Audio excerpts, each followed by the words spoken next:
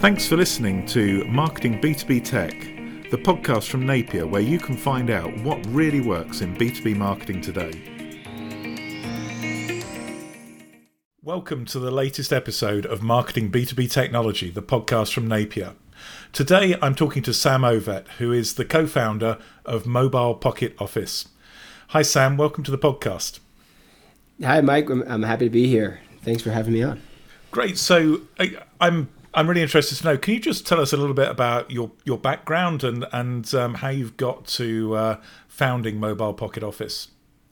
Yeah, certainly. So, funnily enough, it's pretty non-traditional, but my background is after getting a degree in college, I was a professional whitewater kayaker and guide. So I spent a lot of times in the outdoors taking a lot of risk and guiding people through that experience. And then around a certain point, I decided that I wanted to be on the digital side of things. I didn't want to use my body to make my money. And it was really clear that automation was taking over the world, as we all feel. And I wanted to be on the right side of automation. And there's a bit of backstory there around co-founding this with my dad, who had a lot of history in business analytics and process. And so we decided that we'd join forces, do something together. I'd become really involved in the marketing side from the outdoor sports perspective. And I made a shift, just kind of a deadpan shift. I said, I want to do this. And I made the shift, and we launched Mobile Pocket Office. And there's the whole story of how we actually, kicked that business off and everything like that. But the bottom line is I went from being a professional whitewater guide and kayaker to, a complete automation nerd. Wow. So, I mean, there's so much in that. I'm intrigued to know for a start, which was more stressful, being a guide for people in whitewater kayaking or launching a new business? That's a good question. I don't know if everybody's asked it quite that way. What I always say is, there's a lot of stress when you work with someone's business and it's their livelihood and other people's livelihoods that are their employees. But at the end of the day, nobody's going to die immediately that day. The risk of dying that day is very low. Whereas in the other, the risk is there and real, and you can drown. It's the primary thing, and seeing that happen. And so I would say that it's less stressful in that acute way. But I think on a daily basis, when you get off the river, it's all good joy. And when you're improving somebody's business, there's a lot more stress. And I have a lot of real, I get really involved with these projects. So I think the stress is a little higher here, but that's okay. I mean, that's an interesting comparison. Nobody's going to die today is I guess that's an right. Optimistic view. But yeah, and you also started a business with your dad. So how did that work out?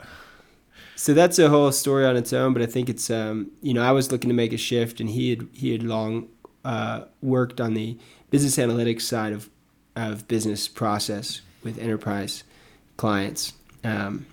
And he was ready to make a shift and wanted to have a little more fun in the process side and focus more on the sales and marketing process, because that was always something that he enjoyed doing, but a lot of his work was in the analytics side. And so I had been real involved in marketing automation as an athlete, because I was automating some of my social media stuff and things like that. And I wanted to make a shift, and so we decided to kick this thing off together as partners.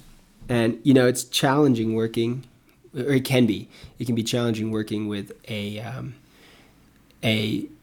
parent. In my case, the dynamic is one that we had to figure out. One of the core things, I'll share this because I think it's interesting, is we had to figure out how to effectively debate an idea down to a better version of it. And it's easy in the relationship as a father, right, for him to say, Sam, that's not a good idea. We're not going to do it. But the reverse is more challenging. For me to tell my father, hey, Josh, this is a bad idea, and here's why, right? It can become a very personal attack, like feeling that way. So one of the things that we worked out as we did this, outside of just the I guess I'll say the kind of quote unquote standard things that go along with growing a business, is how to communicate about ideas and problems and solutions, so that we weren't, at the end of the day, we left going, hey, I love you, you're my dad. And then for him, you're my son. And that was always more important. And so at first there was a lot of friction that was generated, and we get a bit upset at each other. And then we learned to say, hey, you know what? It's not personal. We're going to do what we call a catalyst session. And we're going to catalyze this idea down to a better version of the idea. And it's not personal, but it's all just about getting ideas better. And the way that has improved our business and also our relationship has been pretty cool. And I think something that has come out of this outside of just the business aspect of it, the relationship side of it. Well, that's really cool and really good to hear. I mean, this approach, this catalyst session, is that then something you're able to use with your clients as well? It really is. And it's one of those things where it's like, okay, let's take an idea, and you can ask questions around this, however is interesting. Let's take an idea and let's try and distill it down to the better version of the idea. Let's cut through the crap, right? And let's try and throw out the bad stuff and keep the good stuff, and iterate this till it's a better version. And that can be really, when you have an idea and it's your baby, or it's something that you came up with personally, to be attacked on the principles of the idea can be feel really personal, unless it's stated up front, hey, this is a session to bring an idea to a more distilled, better, workable, more simple, but more effective, state that we can then execute on.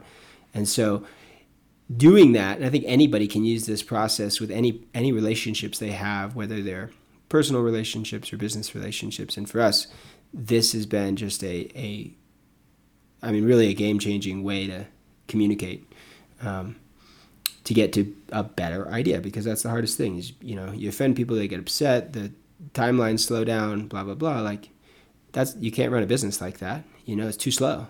It's not going to work. So if you can have a method, say, hey, let's do a catalyst session and get this idea down, then everybody walks away and goes, yeah, you're not attacking me personally. We're just trying to distill an idea. That's awesome. So, let's take a step back first, and let's just think about, the business Mobile Pocket Office. Absolutely. When you started it, what did you think it was going to be? What did you really want to achieve? So the thing that we wanted to achieve with it, and basically we saw a gap, a hole.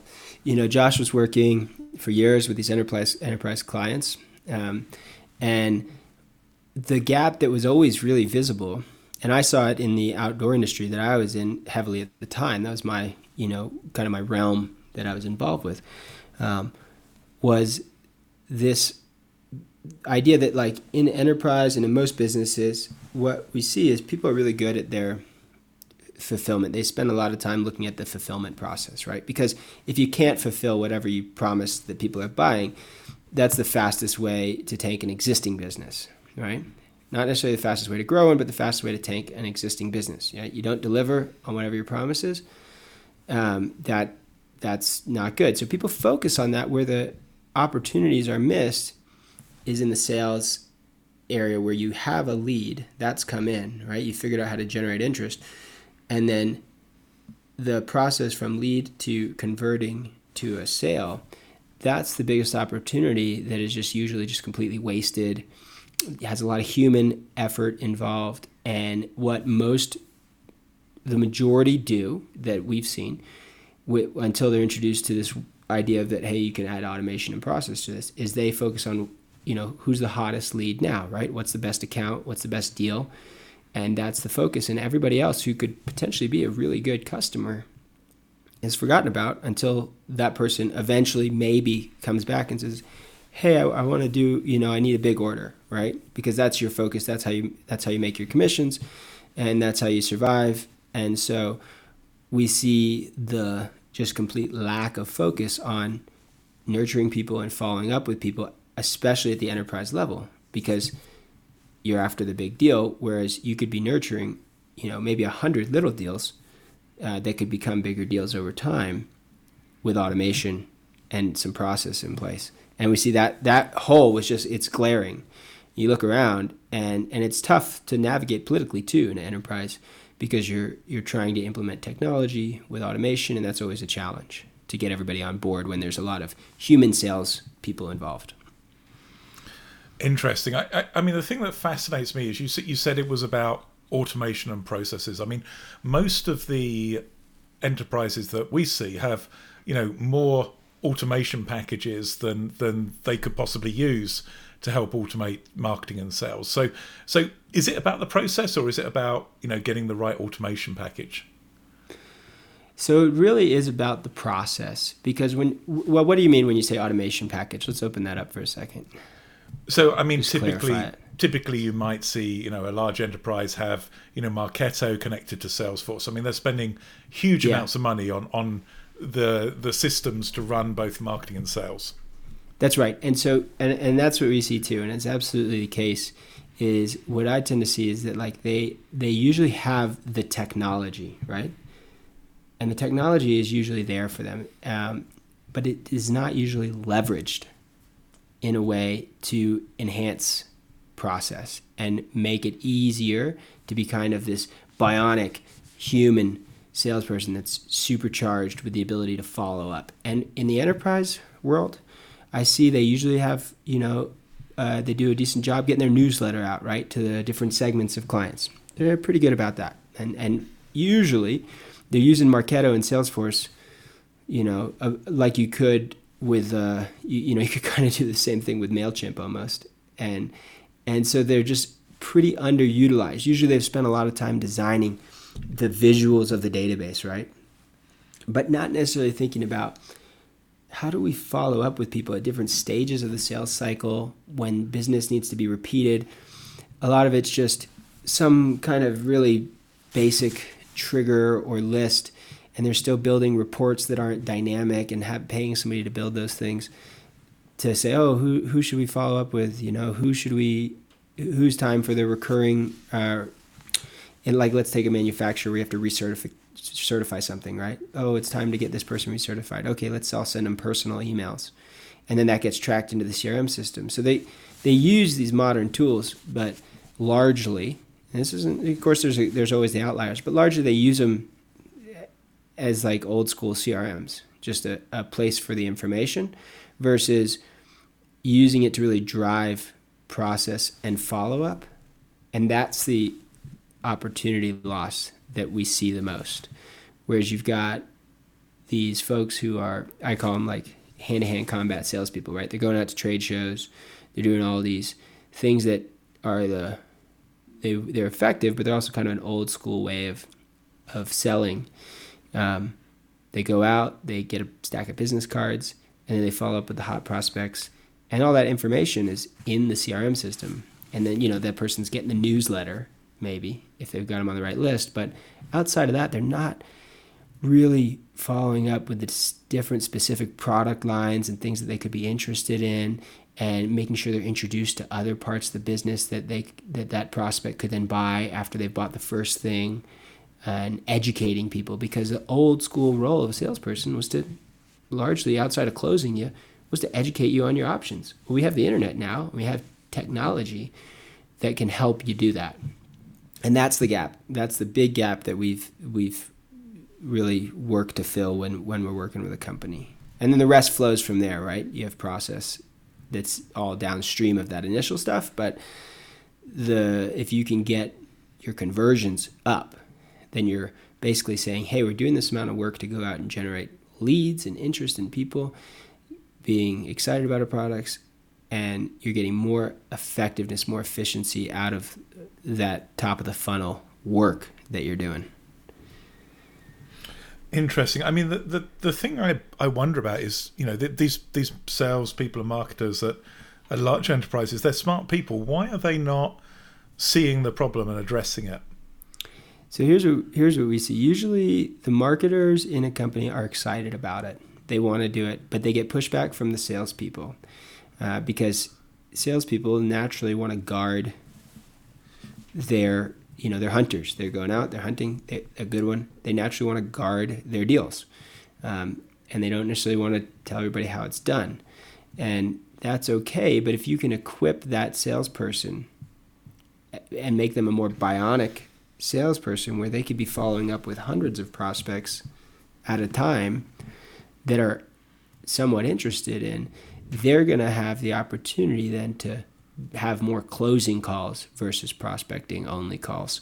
I kind of went around the question there a little bit, but I think the big reason it's an issue is because the bigger the enterprises are, typically the slower they move, and there's more politics. And so, if you're a medium-sized business, you can make decisions and just put them in place pretty quickly, and your biggest challenge is bandwidth. But if you make the decision, there's not a lot of pushback politically within an organization. So the bigger you are, the more pushback you might, we see people get, the more consensus you need to change the way things are done. And I think that's why it moves largely slower. And that's also why you see some of these really small digital-oriented businesses just crush it, because they can make decisions so fast and changes so fast that they're really effective at that. But they don't have the market presence that some of these enterprise companies have, and that's where enterprise companies really have a leg up. They've got branding, market presence, all of that, but most of their marketing is usually sort of PR-oriented marketing versus automation-oriented marketing, and you can have both. So, does that kind of answer the question? We can discuss more about that. I thought it was a great answer. I love the idea of that ratio between closing to prospecting calls. I thought that was brilliant. Yeah, like that's, as a salesperson, what do you want to do? You want to be on, if I can be on a closing calls all day long versus out hunting. Like, if marketing does a good job, I've got leads, right? And after that, it's up to me. Usually they get passed off, but they're not followed up with. And the salesperson, just by the nature of time being constrained, they're going to go after the hottest prospects, the biggest deals. That's going to be top of mind. And if you don't have any kind of automation to follow up with all those other semi-interested prospects that probably would buy something as long as you maintained, top of mind presence with them and educated them about how the product or service benefits them, the amount of sales you could close and closing calls you could be on, you can have your calendar booked out way more than you normally would. That sounds great. That does, doesn't it? Yeah. It's just like, I can imagine every salesperson listening just going, yeah, that's what I want. That's what I want. I want to be on closing calls all day, making my commissions, right? That's the magic. And so if you can put that automation in place and buy into it and say, hey, I want to leverage these systems and not keep all this stuff in a little notebook to myself and just put in the minimum that I'm asked for, what a good automation team, and it's usually oftentimes driven out of the marketing side of things, is going to do is they're going to help you close more deals. And so if you can feed that information back to them, well, they're going to help you find better prospects. They're going to help you create longer term follow-up.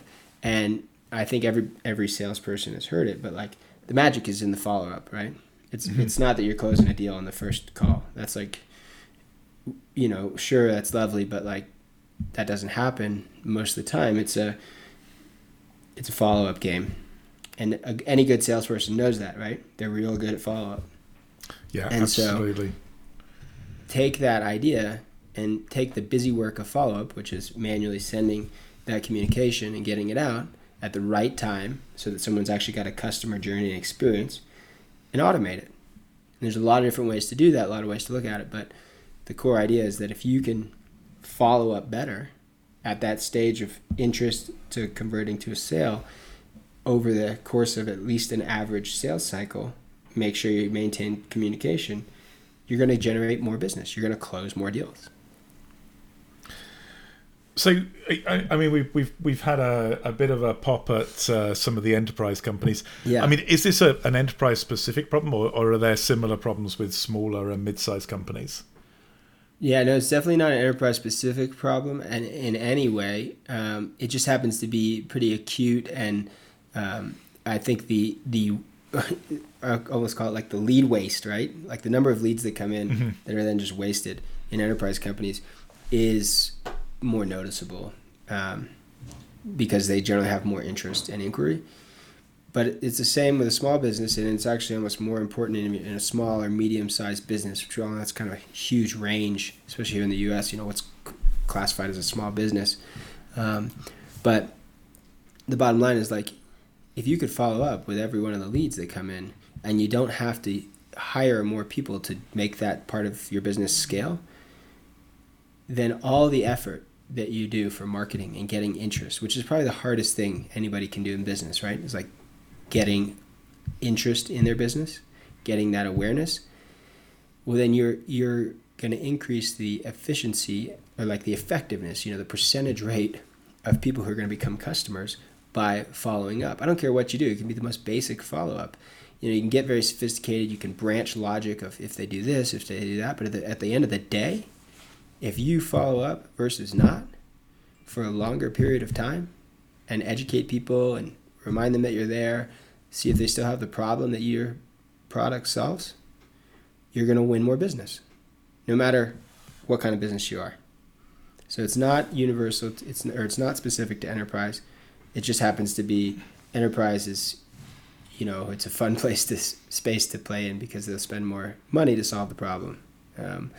But it's not specific. It's actually, I think, a lot of times easier to implement these solutions for a little bit smaller business because there's less politics involved, and they tend not to overcomplicate it because they just want the result faster because it's a little more pressing need.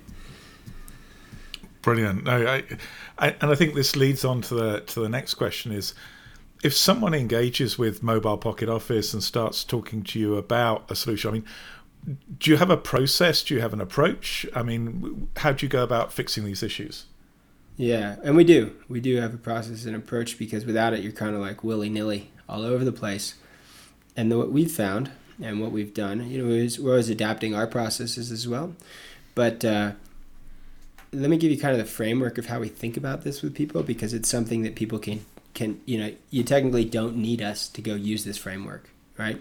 We help catalyze that process. We have experience across industries, so we pull that experience into the experience because you don't know what you don't know in terms of what's going on. But what you can find out is where do you have opportunities for automation, right? And we talked about that specific conversion phase of sales, leads to sales. But I'm going to give you the full picture because this is what we do with people is we say, okay, if you want to automate things and you feel like you can benefit from that, you've somehow gotten this idea, you want to follow up more, whatever it may be.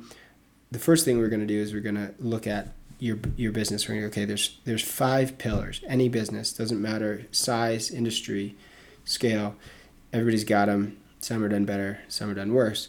You got to attract new business, right? That's that marketing work of generating interest. You got to convert that interest. So that's the convert state. So attract, convert into leads and sales. And then you've got to fulfill whatever you promised.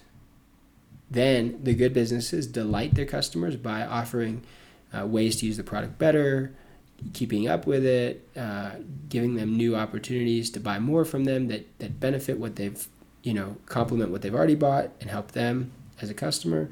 And then referrals. So those are the 5 pillars: attract, convert, fulfill, delight, refer. You with me?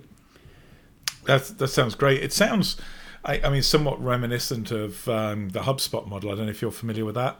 Yeah. And so you'll see it across a lot of these different tools, right? They talk about it in these kind of pillar ideas, this like buckets, and it's a great way to think about it. And so we really, it's common to see it, and it's for a good reason. Because then in those buckets, you look at those and you go, what are my processes within these sections of the system of our business, right? What do we actually do within these? And that's where it starts to break down. People get that picture. They go, yeah, we know we attract, convert, fulfill. Maybe we delight. We get some referrals, or like maybe we have a process for referrals where we consistently ask systematically. But where people get stuck at that point is how do they find out what their processes are today, and how do they figure out of those processes which should be automated?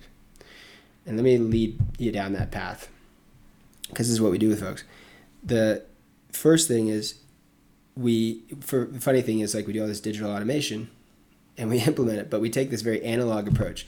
We have everybody print off a spreadsheet for 3 days worth of 15-minute intervals. And so just for 3 days, you give everybody on the team, and you can do this in smaller chunks too. Like if you're just working with the marketing and sales team, then you're working with your attract and convert, not your fulfillment as much.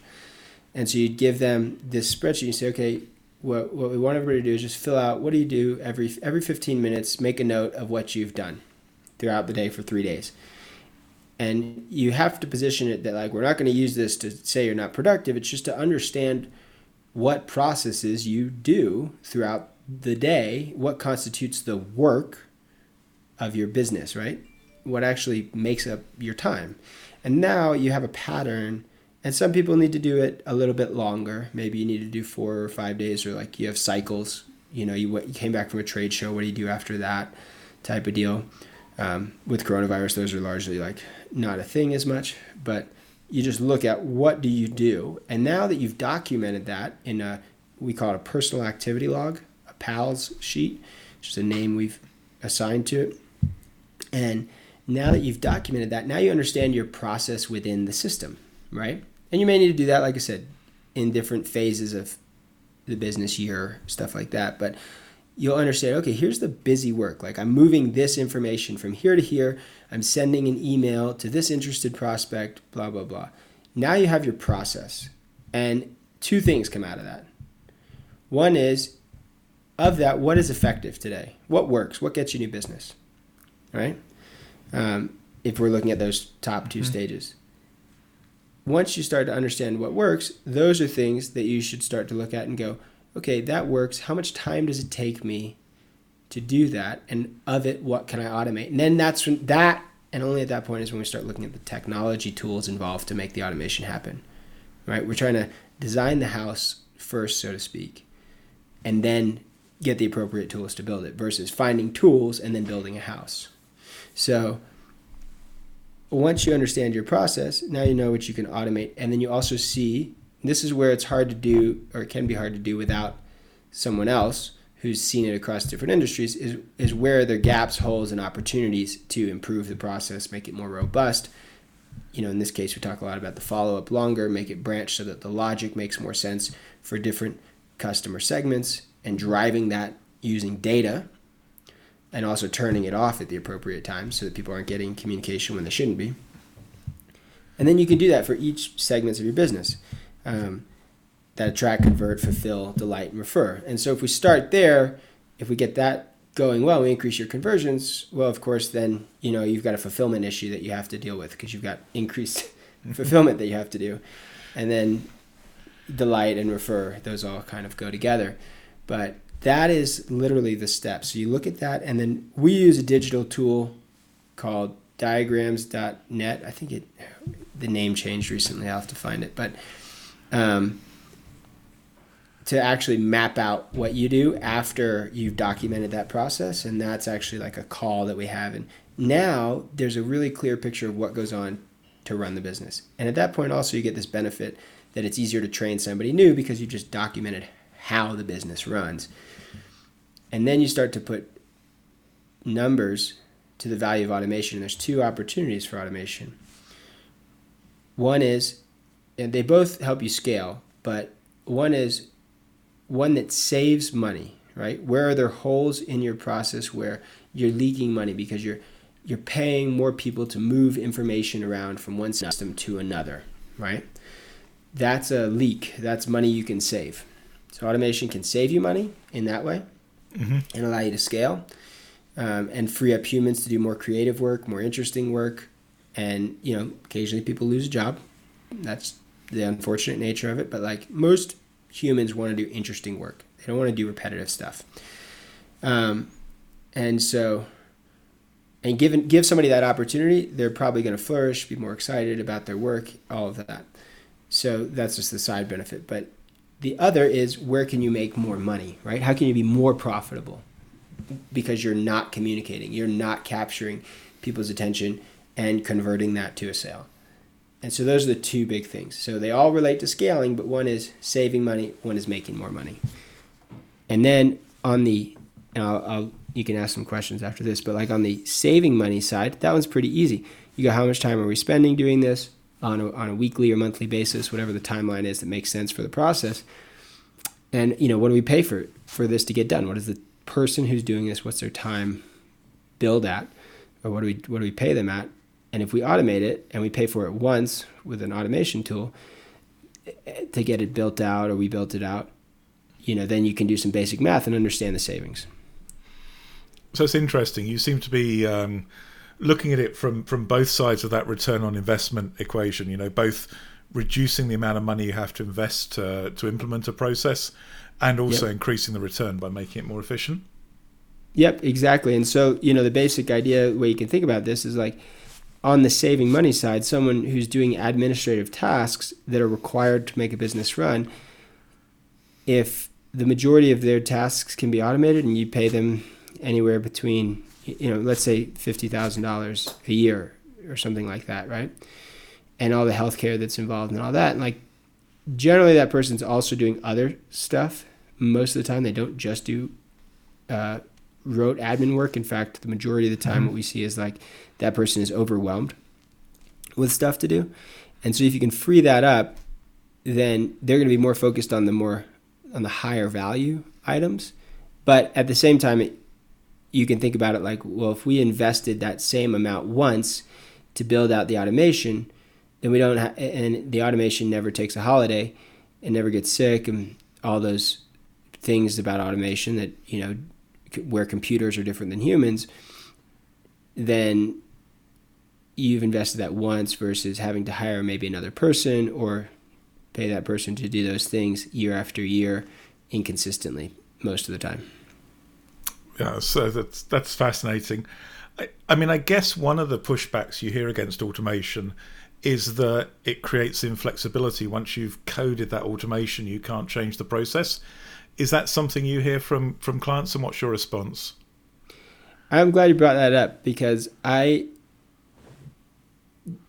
don't hear that because we take people down a different path, but it is a problem. And here's how you address it. And we live in a day and age where the tools are not what's so fantastic, right? They are fantastic in what they do, but it's the strategy around it that's more important. So if ever we see somebody going down the path of trying to custom code something where it's fairly inflexible and it's not relatively easy to modify, we try and hit the brakes and stop them, because we live in an age where the tools are the interfaces are so easy. We do some custom coding with folks, but largely it's the strategy around the automation and the value that it provides to the business. That's the real magic, and tweaking it till it's better and better. And I can talk a bit about that. But the main thing is that, kind of like my public service announcement is don't code anything that you don't have to. Use drag and drop builders, use these easy to use tools. They're out there. When you have to code stuff, you do. But the ecosystem of tools is so strong nowadays that you should be able to use a tool that's, with a few clicks, allows you to modify the process versus lines of code. And so the end of the day, like done well, we turn the systems over to our clients and give them methodologies to improve the systems so that they can track the effectiveness of it. And then what I love to see is like you have at least one or two smart people on the team who are smart in the realm of these tools, and they're gonna be able to make those tweaks internally. And typically what happens is sometimes we'll do it for folks, but we just guide them on the strategy and help them make decisions once the big implementation's been put in place, the infrastructure's there. That's great. I think that's... what I mean? Like you shouldn't be coding nowadays. Anybody who's writing code is like, you should be writing code if you're building a new system for somebody that is like, then you're going to sell to a bunch of people. But if you're just using a system to try and automate some things, unless you've got a super complex situation that just can't handle it, then maybe you need something custom. But the reality is, like on the sales conversion side, you're probably... not going to run into, you're going to run into unique things and you might have to adapt a little bit, but like you should be able to adapt around and use the tools that exist today. Fulfillment's a different story. Fulfillment gets kind of a more custom experience a lot of the times. But fulfillment stays less fluid. It's less changing. If you have a product or service, you can usually, you're pretty happy to invest in the fulfillment automation because you know how that works. It's consistent. But what you want to tweak is that experience in the attract and convert stages for sure. So yeah, don't be coding. Use the like easy to use tools, and have them. You got to set them up. You got to think about how you set them up. Right there, that's the deal, right? Because like you can buy a Salesforce, you can buy a Marketo, you can buy an Ontraport, you can buy whatever these tools are. You can buy a HubSpot, but if you set it up like a pile of junk, and don't utilize it well, that's where you're going to go, oh, this thing doesn't really do what it's promised, right? It does do what it's promised. You just got to design it for your situation. Yeah, no, absolutely makes sense. I'm interested. Do you have some examples of, perhaps some customers you've helped and how you've helped them out, so you can perhaps explain a little bit as to what it feels like to work with you guys? Yeah, absolutely. So one of the customers I'll mention in the enterprise realm is JX Nippon. So they're a bigger company, people know, and they've got a bunch of different business lines. One of their headquartered office here is for one of their lines in the United States, in Georgia actually, and they have in this. I'll talk about one of the products, which is the people probably. Do you guys know Tyvek over there? Does that ring a bell? Like the siding of houses, stuff like the waterproof membrane on the side of houses? No, we don't. But if you think about a building, right, and you see a house being built, you see that like when it goes up, there's like that plasticky looking stuff on the outside. We'd call it a damp course over here in England. Okay, yeah, so damp course. So you take that stuff, and that's one of the things they make, right? They make a version of that. Of course, they think it's superior and things like that. But that's besides the point. They have a team of salespeople that were going out to trade shows. They're reaching out to prospects. They're trying to find dealers, who are working with larger accounts. And they had Sugar CRM. Enterprise people probably know that. It's an older CRM system, pretty flexible. You can do what you want. Not crazy easy to use like some of these newer ones, but it's a CRM system, right? And unfortunately, most of these tools just get used like CRM systems anyways, versus actual marketing automation and sales automation tools.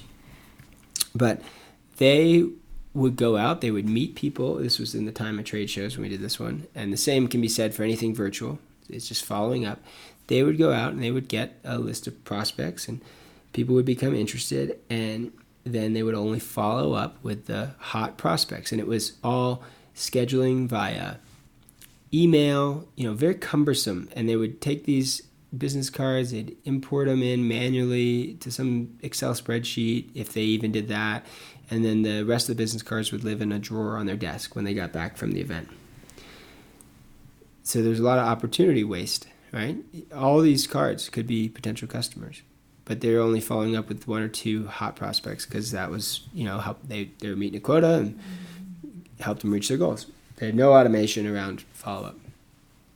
And so a really basic but very effective example in their case was to start there at that aspect of it, which was understanding that, helping them understand that they could, automate pieces of that where, hey, now you can just use your phone, take a picture of the business card in this app.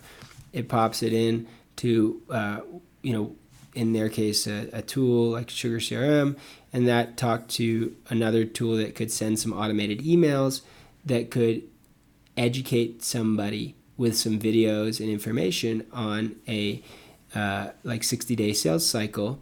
So it spanned that whole gap of time with information about the product, right? So you never were forgetting about that person. And then each of the emails had an opportunity to schedule a call, because they were still, we didn't take it to the extreme where they were buying online in their situation. They were still closing that deal and doing the custom deal on the phone.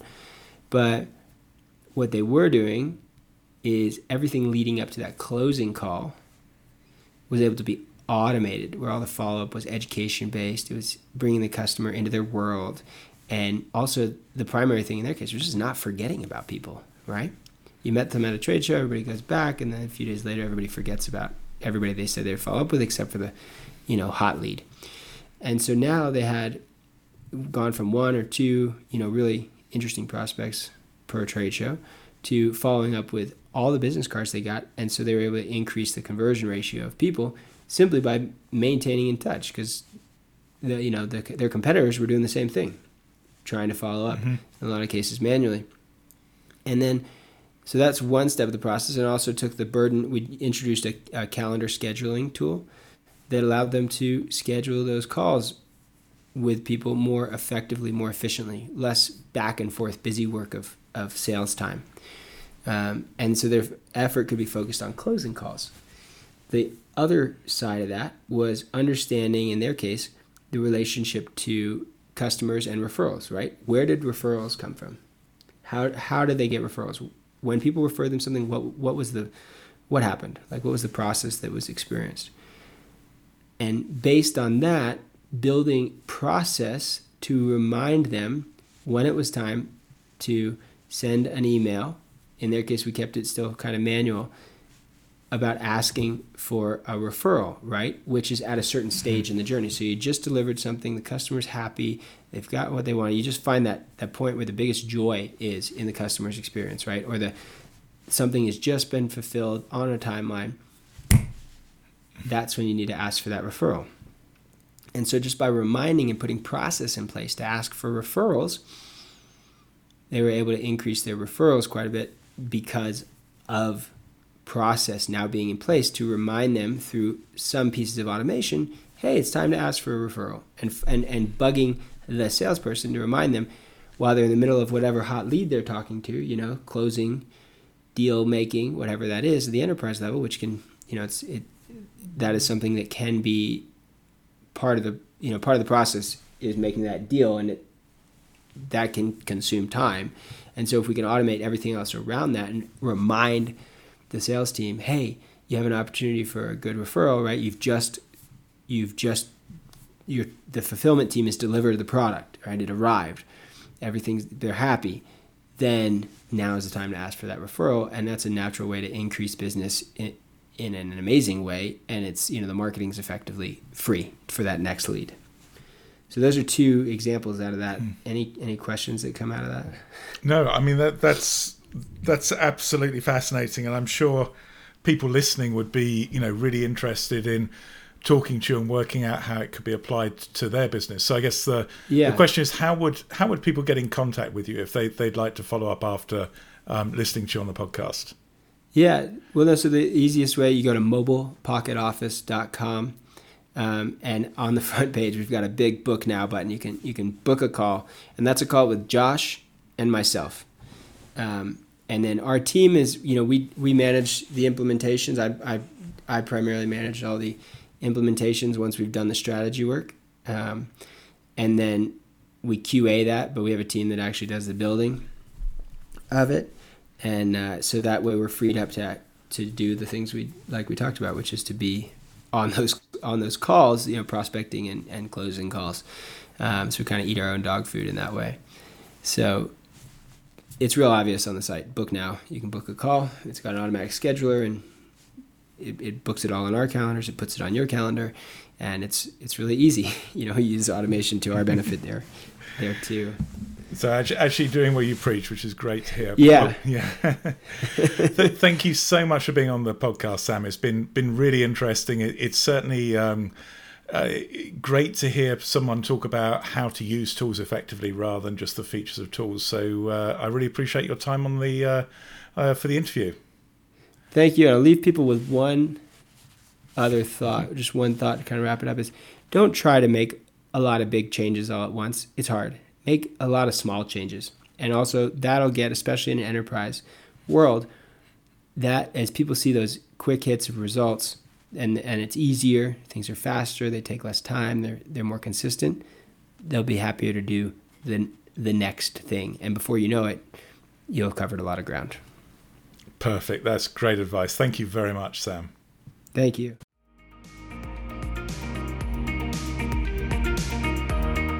Thanks so much for listening to Marketing B2B Tech. We hope you enjoyed the episode, and if you did, please make sure you subscribe on iTunes or on your favourite podcast application. If you'd like to know more, please visit our website at napierb2b.com or contact me directly on LinkedIn.